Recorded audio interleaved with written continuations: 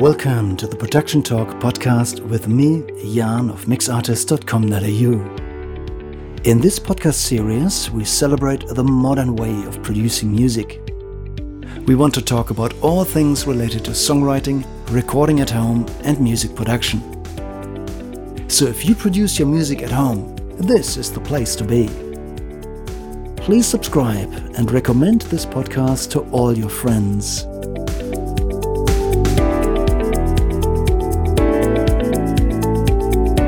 This is the Production Talk podcast, episode 45. Check 1 2 1 2.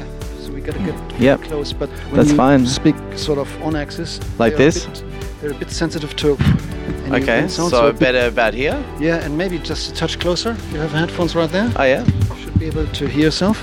There's a bit of wind, but check 1 2. Oh, I sound crisp and clear. Listen to that. It's not bad. Yeah, just maybe turn the gains down just a touch. Check 1 2 1 2. Pop pop pop. Oh yeah, all right. I won't be doing that. Don't worry. Okay. I won't be doing sirens. Are the headphones too loud for you? No, it's good. I prefer without. Then I'm less self-conscious about my voice. Like when I can hear my voice really loud and present, then it's like I become more. I'm start to think about how my voice sounds rather than what I'm saying. Okay. So I prefer like this. Yeah. Yeah. Look, we're already talking about recording philosophy. Yeah, there you go. That's great. Yeah. Look, I like to start my episodes with an acknowledgement of country, if you're okay with this. 100%, I would prefer that. Thank you.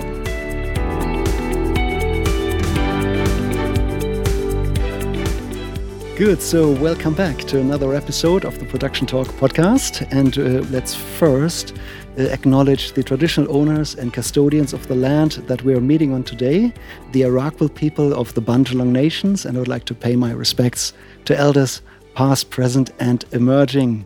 Big love. Mm-hmm. So we're out in Suffolk Park today, sitting outside Jake's house. With me is Mr. Jake Savona. Welcome to the podcast, and thank you for nice to be here. Thank you so much, and it's nice to start the show with a welcome to country, especially when we ride along National Park here in a very beautiful tea tree lake. Yes. On the way to Broken Head. So it's definitely an area rich in history and culture. You know, it truly is. It truly is. Jake, you are a full-time musician.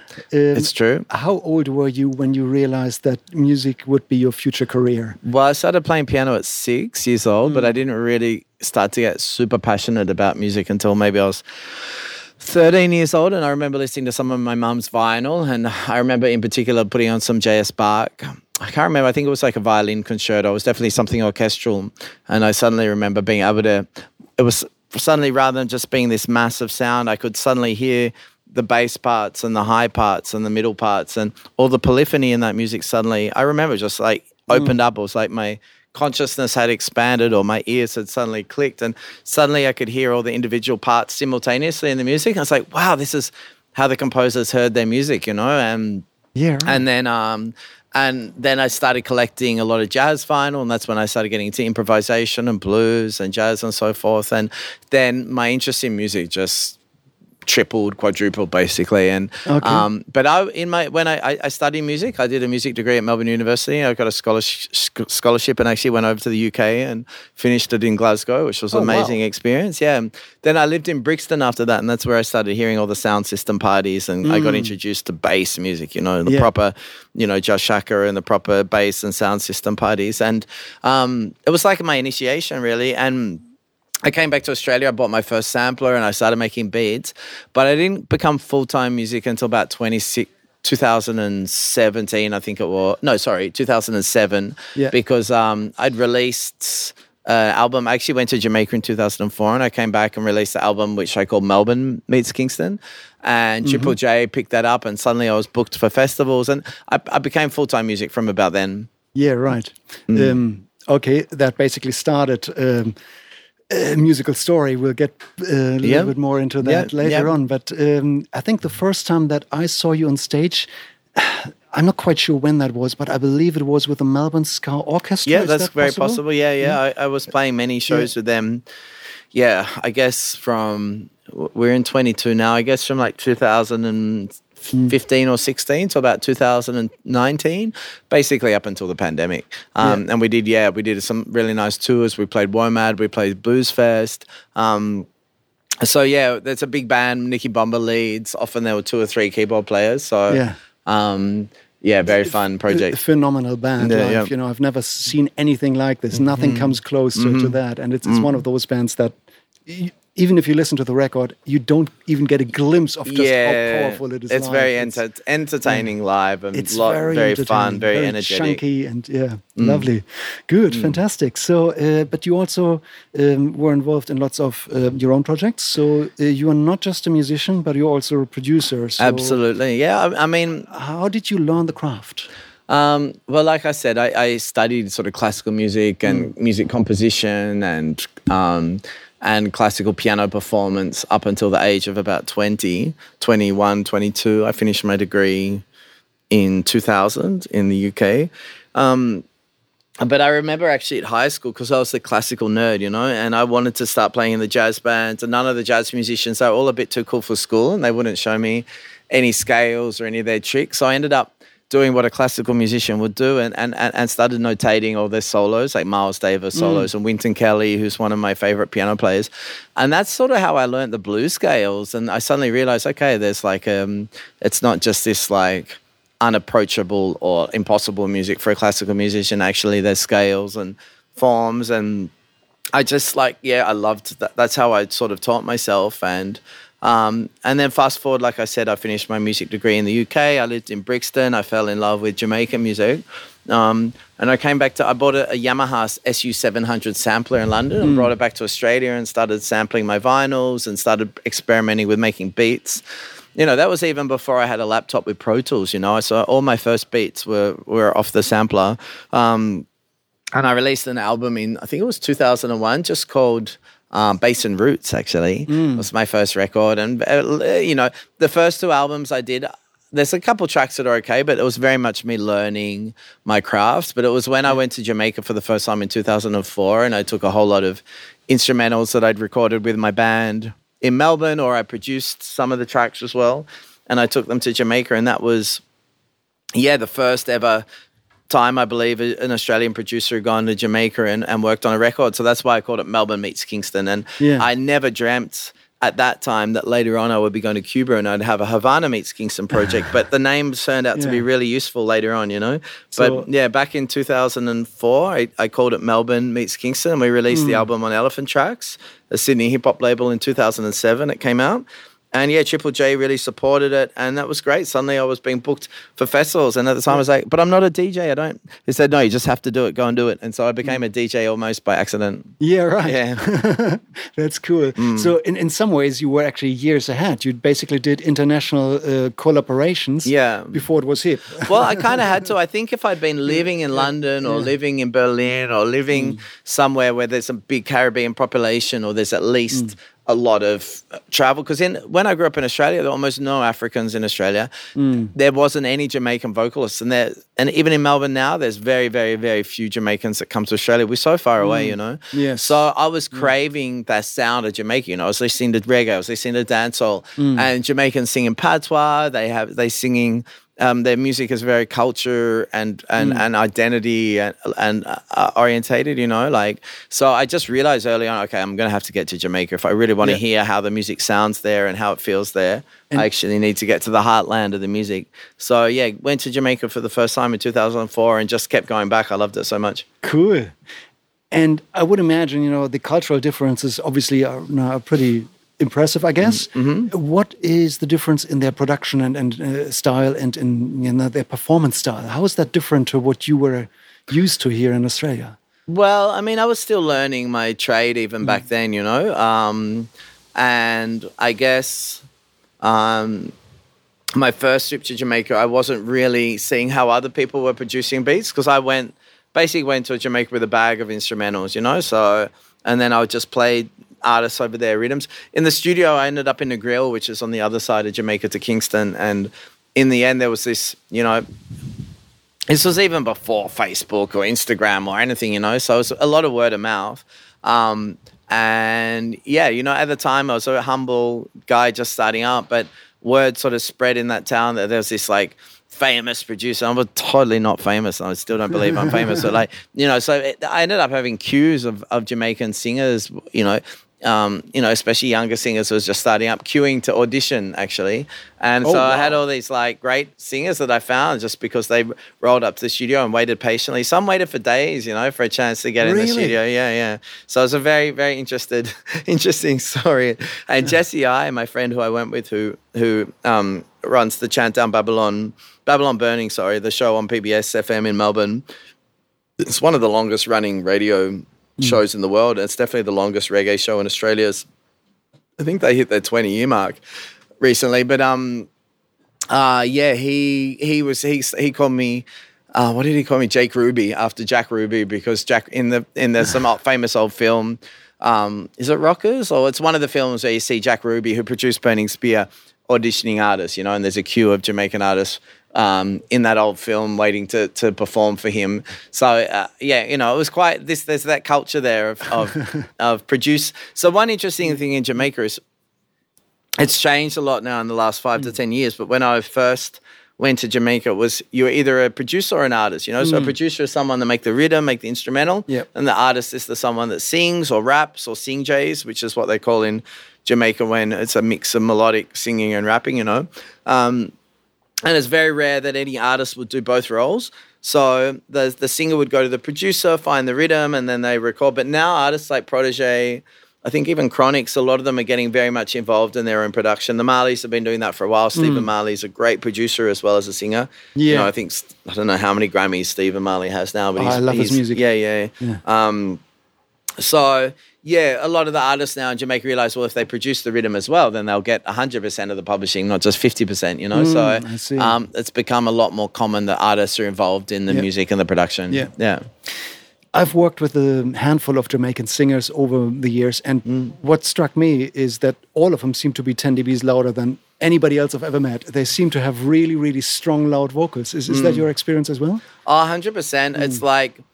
One of the things I love about Jamaican music is, like the confidence of the vocals. Definitely dancehall, it's like high energy and, they have this style of rapping that they call DJing. We think of a DJ as someone that plays the songs. Since Jamaica, since the 60s, and they're one of the first countries to have vocalists that would improvise lyrics over a record, Like artists way back like U-Roy and Big Youth and these artists, U-Roy. King Tubby was doing some of the first sound system parties in Kingston, some of the first sound system parties in the world, I believe. So, they'd start in the afternoon and go to lunchtime the next day, and King Tubby would string up these massive sound systems. And this is the beginning of the remix as well. And we're talking late 60s, early 70s, because King Tubby would get the mixes and he would cut a dub plate, like a acetate, like a one-off vinyl, and he'd do his own unique mix because he had the tape. So you can imagine in Jamaica back then, say a hit record had just come out, and then suddenly the next day Jamaicans are hearing it on the radio, and the next day or that week King Tubby's got a sound system party somewhere, and he actually play the hit song, hype up the crowd, and then flip the record and actually play his own unique dub or version. And actually Jamaicans thought he was a wizard. They, in the beginning, before it became common practice, they actually thought he was a magician and he was somehow doing magic up there because they couldn't believe they were hearing the hit song that just come out, but a stripped back version, a different mix, maybe with vocals coming in and out in dub, like it's almost like quite ghostly, Yeah. And then U-Roy, who travel with him, would do it live, sort of rapping the DJ style over the record. So it would have been something to behold, because now we take it for granted, the remix, and we go to a party and we'll see someone emceeing over the track or hyping up. But back then it was revolutionary, So this little island in the Caribbean, Jamaica, they basically invented the remix. They invented the version. They were very key in the beginning of rap and hip hop in terms of you see U-Roy in the studio doing his DJ versions of tracks. He's literally got like a sort of a 58 or something similar in his hand, like running around the studio like he's on stage, You just never see that in the studio. Normally you've got the mic and you've got your headphones on and, you want to make sure there's no noise and stuff. Like you see some of the footage of U-Roy and it's literally like he's on stage, but he's in a studio, and he's just improvising the vocals and that's the cut and that gets released. It's a great tradition that they began that's still very strong. So back to what you're saying about the vocals being so confident and loud. Yeah, I think they have that when they're in the studio, that's like they're performing live, you know? It's like, and in Jamaica, you have to be good to get a chance in the studio. There's so much competition. Their quality, their skill level so high anyway. So you have to be up there to actually even get a chance to get in the studio, you know? You can't be sort of timid or shy. It doesn't work. And that leads to, I guess, a rather quick production turnover. Yeah, for sure. I mean, look at Lee Perry. I was thinking about him the other day. Like, he's releasing 10 LPs a year or more, you know, like, and so many sevens and singles. Like, I'm almost ashamed of how slow, you know, we have a 3-month release plan and rah for one song and this whole thing. Like back then they're just churning it out, you know, and same with Motown and all these labels. They just had great musicians who wanted to work, who wanted to play, really creative, banging it out, you know? Yeah, right.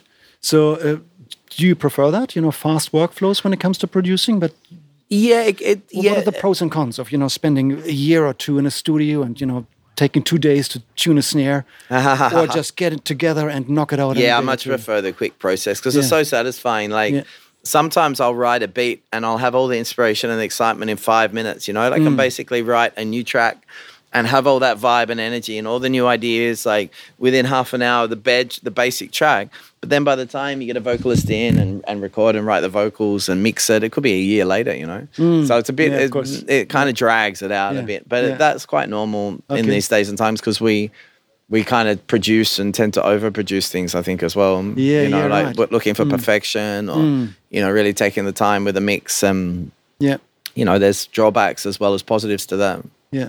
And is it right that you also mix your own music? Or some of it at least? No, I'll mix everything to maybe I'm 90% happy with the mix. And then I generally get like Glenn Christensen, Terra Stylus is his producer name. He's in Melbourne. He helps me with the final mix. It can be great to have another set of ears, you know, just because when you've been working on something for months, you can lose perspective. Yes.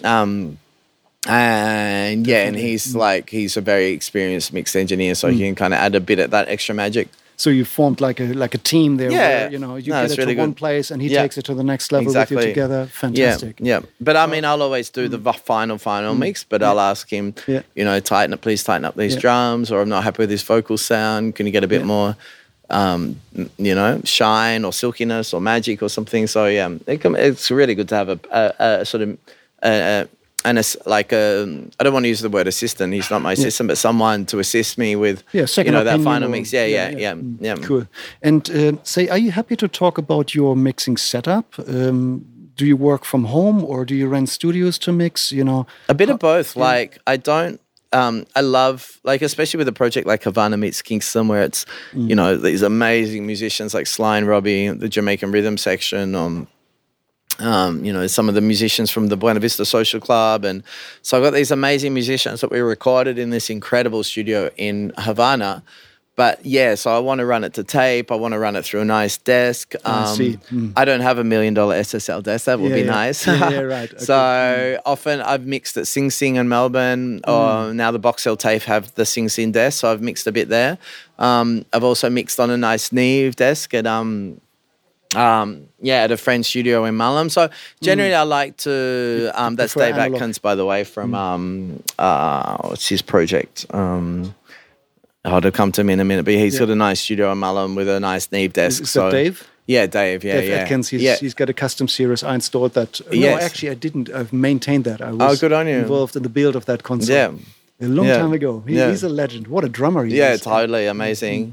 Yeah. Cool. All right. Look, you've given us a couple of teasers already of course, the project that we need to talk about, Havana Meets Kingston. Yes. Just before we talk about this, can you just describe, you know, it was a new thing. It wasn't possible up until you took this project and made it real. What was the political climate before? You know, Havana and Cuba, Jamaica, they were close together, but can you describe why they couldn't? So it's so interesting because Jamaica and Cuba are two islands in the Caribbean. They're literally 160 miles apart. I didn't realize how close they were. I was going to Jamaica for all these years, and you know, I love Cuban music. I'd grown up with the Buena Vista Social Club. I think I found that album when I was about 19 or 20. And as someone that loved to play jazz piano, I mean, their Cuban jazz is just another level. They have a very unique sound, you know. World class. But then, I got distracted by Jamaica and kind of forgot about Cuba, and just, it was like, I first went to Jamaica in 2004, But I didn't get to Cuba till 10 years later, 2014. And how that happened is I was in San Fran and I had a flight to Jamaica a few days later. And a friend of mine, Sahida, had just come back from Cuba, and I saw some of her photos on Facebook of Havana. It's like, wow, I'd seen photos of Cuba before, but I'd just forgotten how beautiful it is. I thought, wow, I really need to get there. It looks so amazing. And I looked it up on the map and suddenly realized, man, it's right next to Jamaica. I didn't realize. And then I looked at flights and they were cheap from Jamaica to Cuba. So I thought, wow, and so I booked a 10-day in that Jamaica trip in 2014. In the middle of the trip, I booked a 10-day trip to Cuba. So I flew Kingston to Havana, had 10 days in Cuba and traveled around and had all kinds of crazy stories. It was really fun. And on the last day in Havana, I remember sitting in this nice cafe in Old Havana, drinking coffee and daydreaming, and they were playing Cuban rumba on the CD player. And rumba's like a percussion music it's folkloric, but it's also very spiritual. It's connected with the Santeria, the religion in Cuba. And suddenly I had this idea of, well, how would it sound with the Naibingi, the Jamaican sort of sacred music mixed up? How would reggae sound with salsa? And I just thought that, wow, this would be a cool project. I'd love to do it. And I thought, for sure someone would have done this before, because in Miami, there's so many Jamaicans and Cubans living together. Yeah. So when I got back to Australia, I did some research and I realized, well, actually, no, there hadn't ever been anything like this, because in Miami, the Jamaicans don't speak Spanish and the Cubans don't really speak English, so there's not a lot of mingling, Yeah. And then I thought, well, maybe over the years there've been some projects like this, but I spoke to people and there literally never had been, because what happened when the Cuban Revolution happened? Before that was in the 50s. Before that, there was a lot of cross-pollination between Cuba and Jamaica and a lot of travel back and forth. But when Fidel had his revolution and took over Cuba, became the president of Cuba, America imposed the sanctions and suddenly it was cut off from the world. And so that kind of blocked all that trade. And also you got to remember, Cubans, again, don't speak English. Jamaicans don't speak Spanish. So that was literally a language barrier. Yeah. And then the economics, both islands are very poor, particularly Cuba. I mean, both have rich pockets for sure, like all countries, but it was crazy, no record label or no one had ever funded something like this. So I got back to Australia and I realized it would cost a lot of money, but I really wanted to do it. So me and my friend Molai did a grant together and I got the grant. And so that was from the Australia Council. And that was $50,000. So I literally put all that money into the flight. I called up Sly, actually. He's from Sly Dunbar, who's part of the Sly and Robbie team, and said, do you want a trip to Cuba? And they all loved the idea. They'd always wanted to go to Cuba, but they'd never had the chance. So everyone loved the idea. That was the great thing about this project. Everyone loved the idea so much that it just opened the doors, And so fast forward 6 months later, I'd bought them all flights. I'd booked the studios. I'd organised the fees for everyone.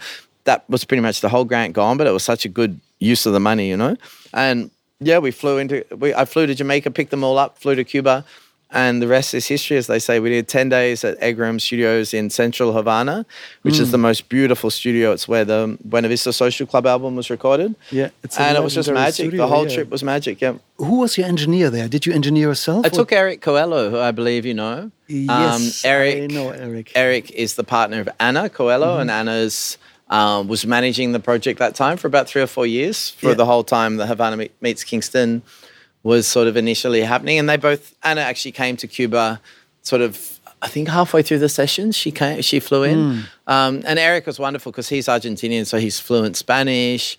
He loved the idea of the project. He loves reggae. He came to Jamaica before Cuba as well, and that was his first time in Jamaica. So it was an amazing trip for him. We also had the assistant engineers that work at Egram, but they were lovely, but quite lazy, actually. We really had to push them to do anything. So it was really good to have Eric there because he was just onto it, working fast, working hard. And a lot of the equipment at Egram wasn't working, which was frustrating on one hand, but it kind of didn't matter because the room itself sounds so good, and all the microphones were working. They have these beautiful 1930s and 1940s microphones. They had 4 or 5 original U47s, Oh, wow. And it's funny because Uroldi Abro, who's the amazing conga player on the project, and is considered maybe Cuba's top conga player. He literally grabbed all the 47s and put them on the congas, and he said, "That's how we do it. This is how we record the congas." And I had to slowly wean the 47s away from him because we wanted to use them for vocals and other things as well, you know. But yeah, they had some beautiful ribbon mics as well, 87s. They might have had a 67 there as well. So yeah, very, very nice microphones. Yeah. Look, what really stands out to me on this record is the horn sound.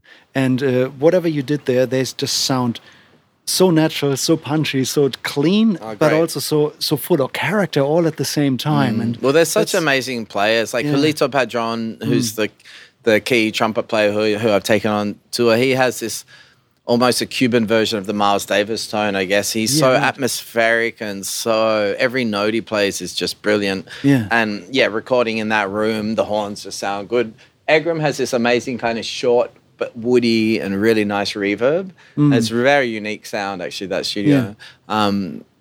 Horns, piano, everything sounds so good in there. Yeah, fantastic. And how did the songs come together? Did you rehearse with the band? Did you give them directions? Did you write all the songs and put them together before you got there? Yeah, before leaving Australia, I was thinking about doing charts and everything. And I realized it's going to be so time-consuming. But I also realized, no, I just want to sketch out the songs, because that way, if it's easy charts, just with chords and a few riffs and a few ideas for sort of bass lines or, you know, melodies, then that will give them enough structure, but also enough freedom to relax and to really play. And it worked out the best possible thing I could have done, because everyone just took those ideas and took them to another level. Robbie almost always changed the bass lines that I gave him and improved them, of course. You know, there was only a couple tunes where I had to say, no, please play at least a little bit of the bass line that I wrote, and then I would mix the lines, you know. Yeah. Chan Chan was one of those ones, and yeah, he made up his own bass line, but we recorded the one. So in the mix, I would just sort of switch between his two bass lines, you know. Yeah. And yeah, by doing that, it was just nice. It just meant the musicians could relax. They're so good. There's Cuban jazz is very advanced, so you know a song with 8 chords is very simple for them. And all right. Wow. So when you work with musicians on that level, do they still get nervous in the studio? Do you need to work with the performances? Do they sometimes? Not at all. Like it was like the very first song we recorded was actually the instrumental that earned. It's called 410 San Miguel, which is the address of the studio. And actually, I took the instrumental we recorded there, and later I took it to Jamaica, and I found Ernest Wrangler. We went out to his country house, and I recorded his guitar, and he's basically Jamaica's top guitarist and one of the inventors of reggae music, you know, way back in the Studio One days and before. But that initial session, like me and Eric, I remember we just looked at each other as the musicians started playing, because remember there was the language divide. You know, the Cubans don't speak English and the Jamaicans don't speak Spanish. And I'd put the chords out, and I'd kind of on the piano for Rolando, our pianist sort of showed him the chords and everyone. And then I just counted the band in. And as soon as everyone started playing, I was like, wow, this is from the beginning, it was already sounding amazing, you know. And it was a very nice atmosphere in the studio, because they were so interested. Everyone was so interested in the project. So the Cubans really wanted to hear what the Jamaicans were going to do, and vice versa. And so they really listened, and they really sort of made a lot of space, and it was a very enjoyable experience. I think everyone was loving the fact this was such a new, different thing, you know? Yeah, wow. Yeah. And how long did the entire project take from basically, you know, when you started recording until the record was released? We did 10 days at Egram in 2014, and I flew Sly and Robbie and Bongo Herman, the famous Jamaican percussionist, and Bopi, our Jamaican guitarist, who toured with Dennis Brown, and it was a really, really nice rhythm section. And then we had these Cuban legends. It was about, I think in the end for the first record, there were over 50 different musicians, you know. It was just so many. But so many vocalists I wanted to work with in Jamaica, and I didn't have the funds to fly everyone in, you know. So basically, I used those 10 days to get all the instrumentals together. And I got a lot of the Cuban vocals, choruses, and melodic ideas. And then after those 10 days, I did a lot more sessions in Cuba, smaller sessions with vocalists, one-on-one or a small group. Then I took all that music back to Jamaica, and that's where I linked up with Turbulence and Luton Fire and all these singers that I wanted to work with that I hadn't been able to fly into Cuba, you know? Oh, wow. Okay. Yeah, so there were a lot of vocal overdubs done. Because literally, otherwise I would have had to pay for 30 flights, or something. And it just, it wouldn't make sense. So what the magic was having the Cuban and Jamaican musicians in the studio together in Cuba, in Havana, at Egram, that was the magic. And then I took some time to sort of mix and arrange those instrumentals. And like I said earlier, some choruses we'd already recorded. Then I took it to the vocalist to kind of to complete the songs, Wow. Okay. And then I guess you would have to go through some editing process, cleaning up, Oh my God, yes. I mean, some of the tracks had like 20 musicians on them. So I realized pretty quickly, depending how I was going to arrange the songs, I could pull out 8 instruments and it would still sound good. If I had everything at once, maybe sometimes it was too busy. Yeah. Some of the tracks I wanted to strip back. So there was a lot of freedom there. As a producer, it was basically... And I also recorded it quite cleverly. I had Sly, his drums in isolation. I had the Cuban double bass in isolation. I had Bongo Herman's percussion in isolation. Then in the main room in Egram, I had the piano, the horns, percussion. So you get that amazing room sound. And then I had Robbie's bass in the main control room, DI'd, and I'd have guide vocals in the mixing room, DI'd as a guide. Then later we'd record them with a better mic setup and more preparation, Yeah. So this way it was really good. It meant I had enough live mix to get that feeling of a live sound, and enough isolation that later I could do remixes or just totally dramatically or radically change the arrangements, When you say in isolation, so the drummer was in his own room, I guess? Yeah, so basically you can imagine Egram is this beautiful big rectangular room with these amazing yellow wooden panels all around and beautiful wooden floorboards. And at the back of that room, there were 3 booths. Yeah. So I had Sly's drums and the double bass and Jamaican percussion isolated in those 3 rooms. And then, I had the grand piano, horns, and the percussion in the main room with a little isolation, but not much. It's really, really mixed. And then in the mixing room, that's where I'd have Robbie on bass. He wanted to have his own space and a guide vocal. And were they all still able to see each other? Are the rooms arranged with glass windows? Vibe they could hear each other, and there was enough of a window that they could at least see. Yeah. But headphones were very important, so everyone could hear. Yeah, good. And obviously that gave you all the abilities to chop it up later. Exactly, arrange, rearrange, and remix. And how many takes did you record per song approximately? Yeah, often the songs are like that first song I mentioned that became the Ernest Wrangler instrumental. I think we did 3 takes. 3 or 4 takes, and maybe a couple rough starts, and then generally 2 or 3 takes, and we know that one of them would be the winner. Yeah, and almost everything with a click track as well. Oh yeah, right. Okay. Just to keep things tight, and also again later if we were going to remix or stuff, we know we wouldn't have to it wouldn't be super painful process. There was 1 or 2 tracks we did without click track because the musicians asked, but generally everything was click track. Yeah, cool, nice.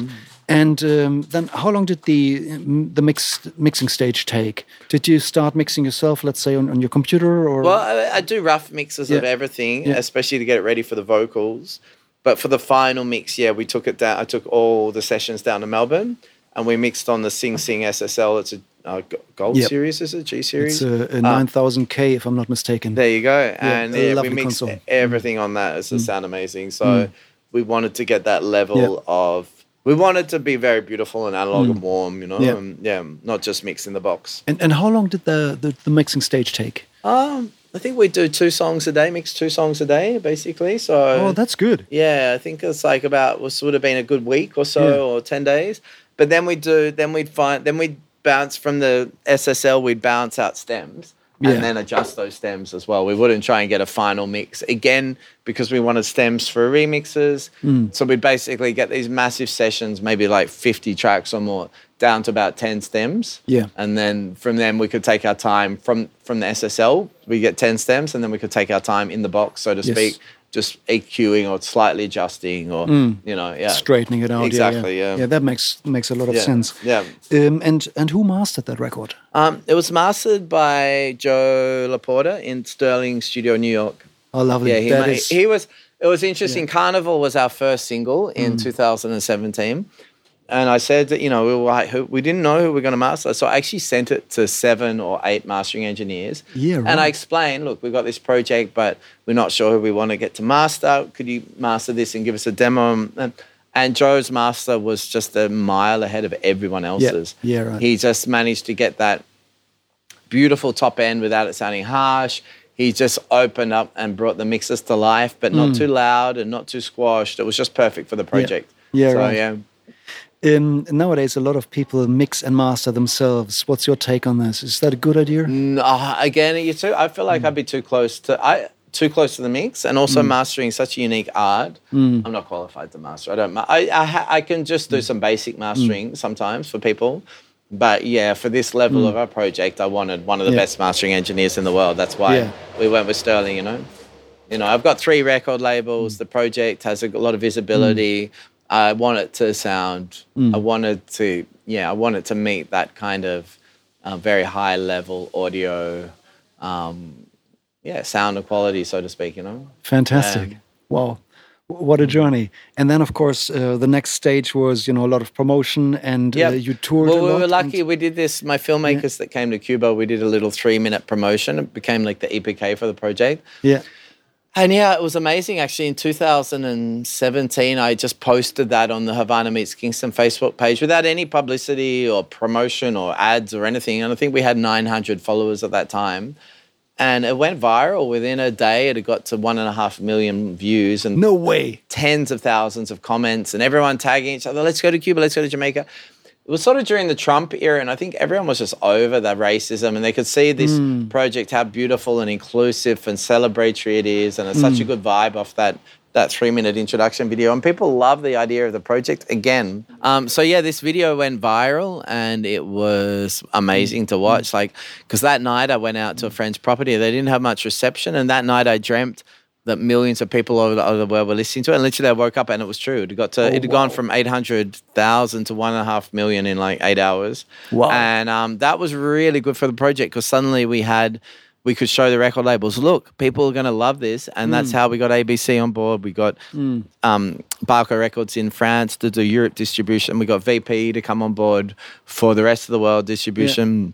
And Havana Meets Kingston too. We've got another US label involved too, Kumbancha Records, who are involved with the Putumayo world music releases. And it's been really nice to have that support, Fantastic. And do I remember correctly, did you get some of the musicians to Australia to tour with you? Yeah, in 2018 we did a massive tour. I don't know how we pulled it off, and we'll never be able to repeat it, actually, because both Bopey and Robbie have passed away, It's just really sad. But it is. Sly and Robbie we brought to Australia. We had Barbarito Torres from the Buena Vista Social Club, and it's a real meeting of legends, and it was so good to have them here.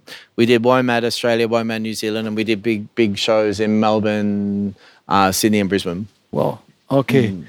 Well, and then recently you did it all again. Yes. And now let's talk about part 2, which is about to be released. So we're June 3. So it's a bit less than 3 weeks away. Wow. Fantastic. Yeah, 2 weeks, 2.5 weeks. Tell us about how that record came to be. Well, luckily in these 10-day sessions at Egram in Havana, I was thinking to do a 15-track album, I think maybe I probably knew we would be able to record a bit more music, but I didn't actually know how prolific the group was going to be.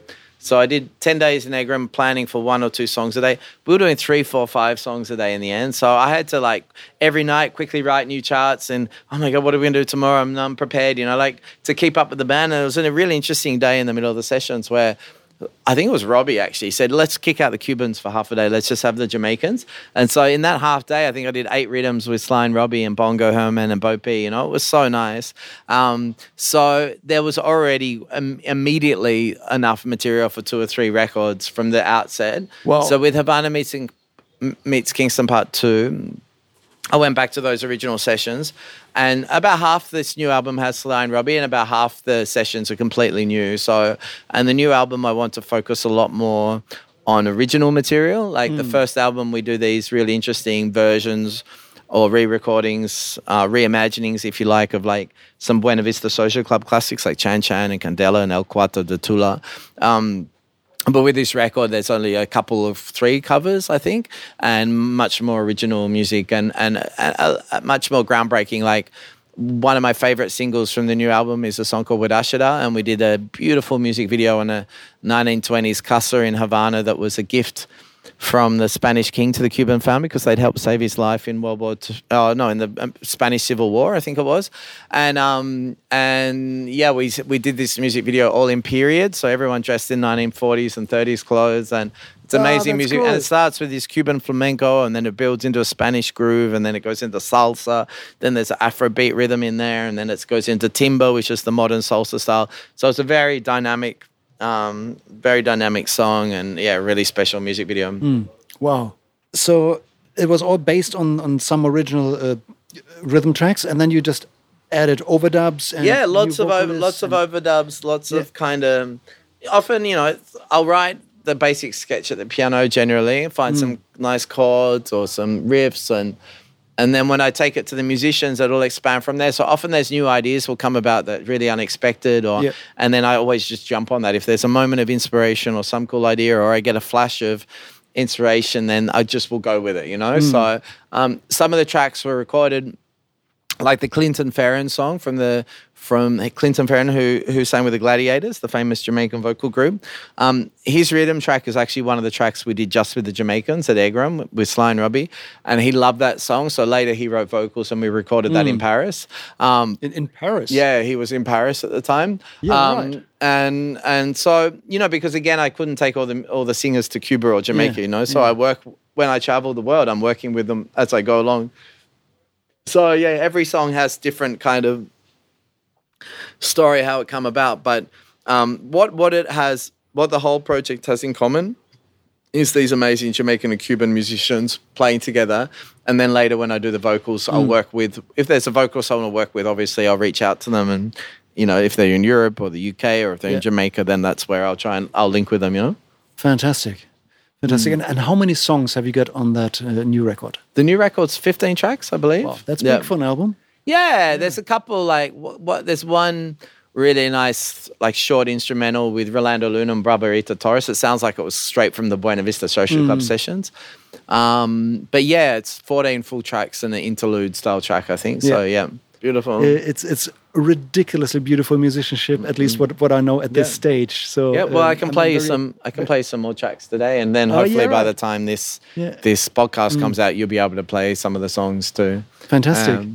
What are your plans next? Are you going to? So I'm flying to Cuba tomorrow, actually. Oh, really? I'm doing all my paperwork now, so hopefully everything's going to be smooth. Wish me luck, please, because flying after the pandemic's a lot more complicated now. And but yeah, I've got a big concert in Cuba, May 26th for the Havana World Music Festival. Wow. So that's the Havana Meets Kingston band with some special guests in Havana, and I've also got some nice DJ gigs over there.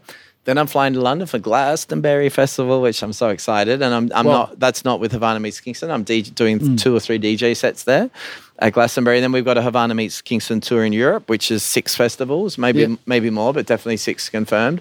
And that's in July.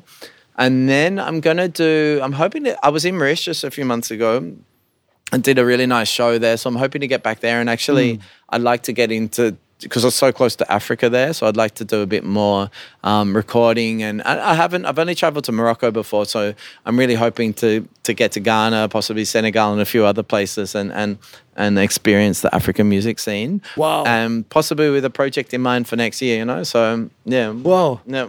What a journey. Yeah, that sounds phenomenal. It's been 2 years of pandemic. I'm ready to fly, literally, metaphorically, musically, Yeah. You look ready. You look like you're ready to jump. Fantastic. Byron's getting a bit cold and cloudy. It's dark by 5 p.m. Yeah, and I'm ready for the Europe summer for sure. Nice. Bring it on. Look, Jake, I would like to change the subject if that's okay. Okay. Just one question with young producers in mind. Now, if you think about young musicians who are just starting out, who are right at the beginning of their journey. Yep.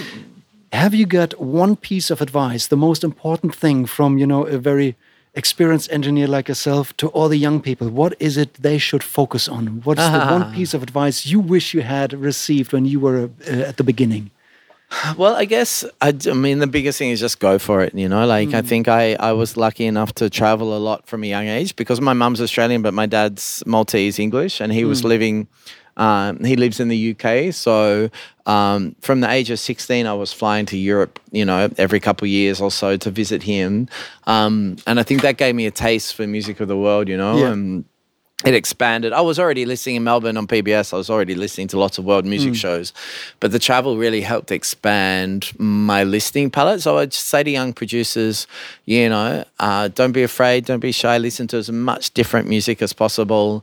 A lot obviously in Australia we're dominated by commercial radio and so forth. So expand, listen to underground music, different genres, listen to music from around the world, like expand your palette, And don't be afraid. The world's your oyster. There's no limit, I learned the beautiful thing about music is it opens doors. Like really, like when I first went to Jamaica, I had no idea I'd be able to link with major artists over there. But music is just, it opens doors, and the love for music opens doors.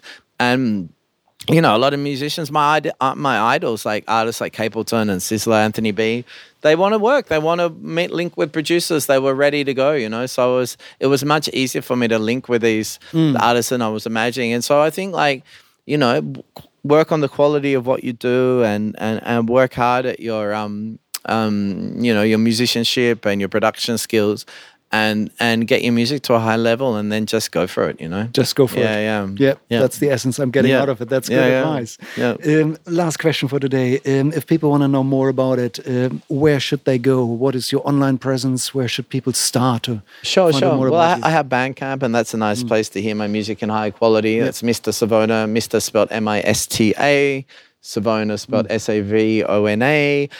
You can also look up the Havana Meets Kingston website, and my Spotify's got good listeners. I think I'm on about 20 million streams or something across my projects, which is really nice.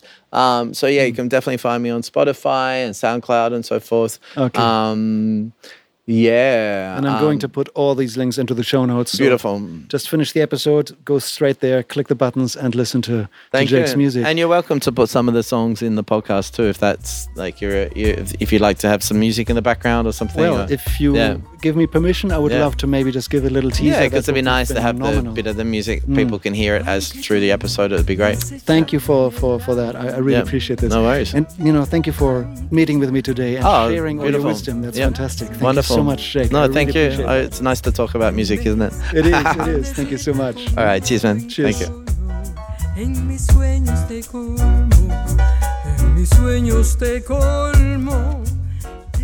Wow, how good was that? Mr. Jake Savona gave us so much insight into his production of the Havana Meets Kingston albums. Thank you so much. This is really, really inspiring. After we finished the interview, Jake showed me some new music in his home studio. A nice pair of speakers sat on a small desk in a medium-sized room. It didn't look anything like a studio at all. And Jake told me that a lot of water came through this house in the recent floods, hence the sparse improvised appearance. It must have been terrible. But Jake spoke about it all as if it was just a minor bump on the road. His mind seemed to be in full speed ahead mode. Off to the next adventure, off to more musical projects. In fact, actually just hours or just minutes after I left, he went off towards the airport, constantly on the move. I really got a sense of Jake's unstoppable can-do attitude. Jake's album Havana Meets Kingston Part 2 is coming out June 3rd, 2022. So 3 days after the release of this podcast interview. So the countdown is on, everybody. But if you can't wait to have a listen, head over to the show notes. I added links to Mr. Savona's social channels, and he also gave me 7 music videos, which are all there in the show notes for you. Each one is fantastic and well worth watching start to finish. But I'd like to point out one in particular. It's called Guarachara, which I probably pronounce incorrectly. But I reckon it might just be one of the best music videos I've ever seen. So if you enjoyed this episode today, please head over to mixartist.com.au/production talk. to find heaps more amazing interviews with inspiring musical guests. Or hit the subscribe button in your podcast app. And while you're there, give this podcast a 5-star rating, please. This would mean the world to me. But most importantly, spread the message and recommend this podcast to all your friends and all your fellow self-producing musicians everywhere. And of course, I'd like to invite you to visit me at mixartist.com.au, where I offer music mixing services to musicians who demand nothing but the best sound and tasteful musical mixes. That's what I love to do. That's all for today. If you want to hang around for a little bit longer and listen to Jake's music, a little teaser here for you. Otherwise, I'll see you next week. You have a fantastic week. Bye for now. Tú me quieres dejar, yo no quiero sufrir. Contigo me voy, mi santo, aunque me cueste morir.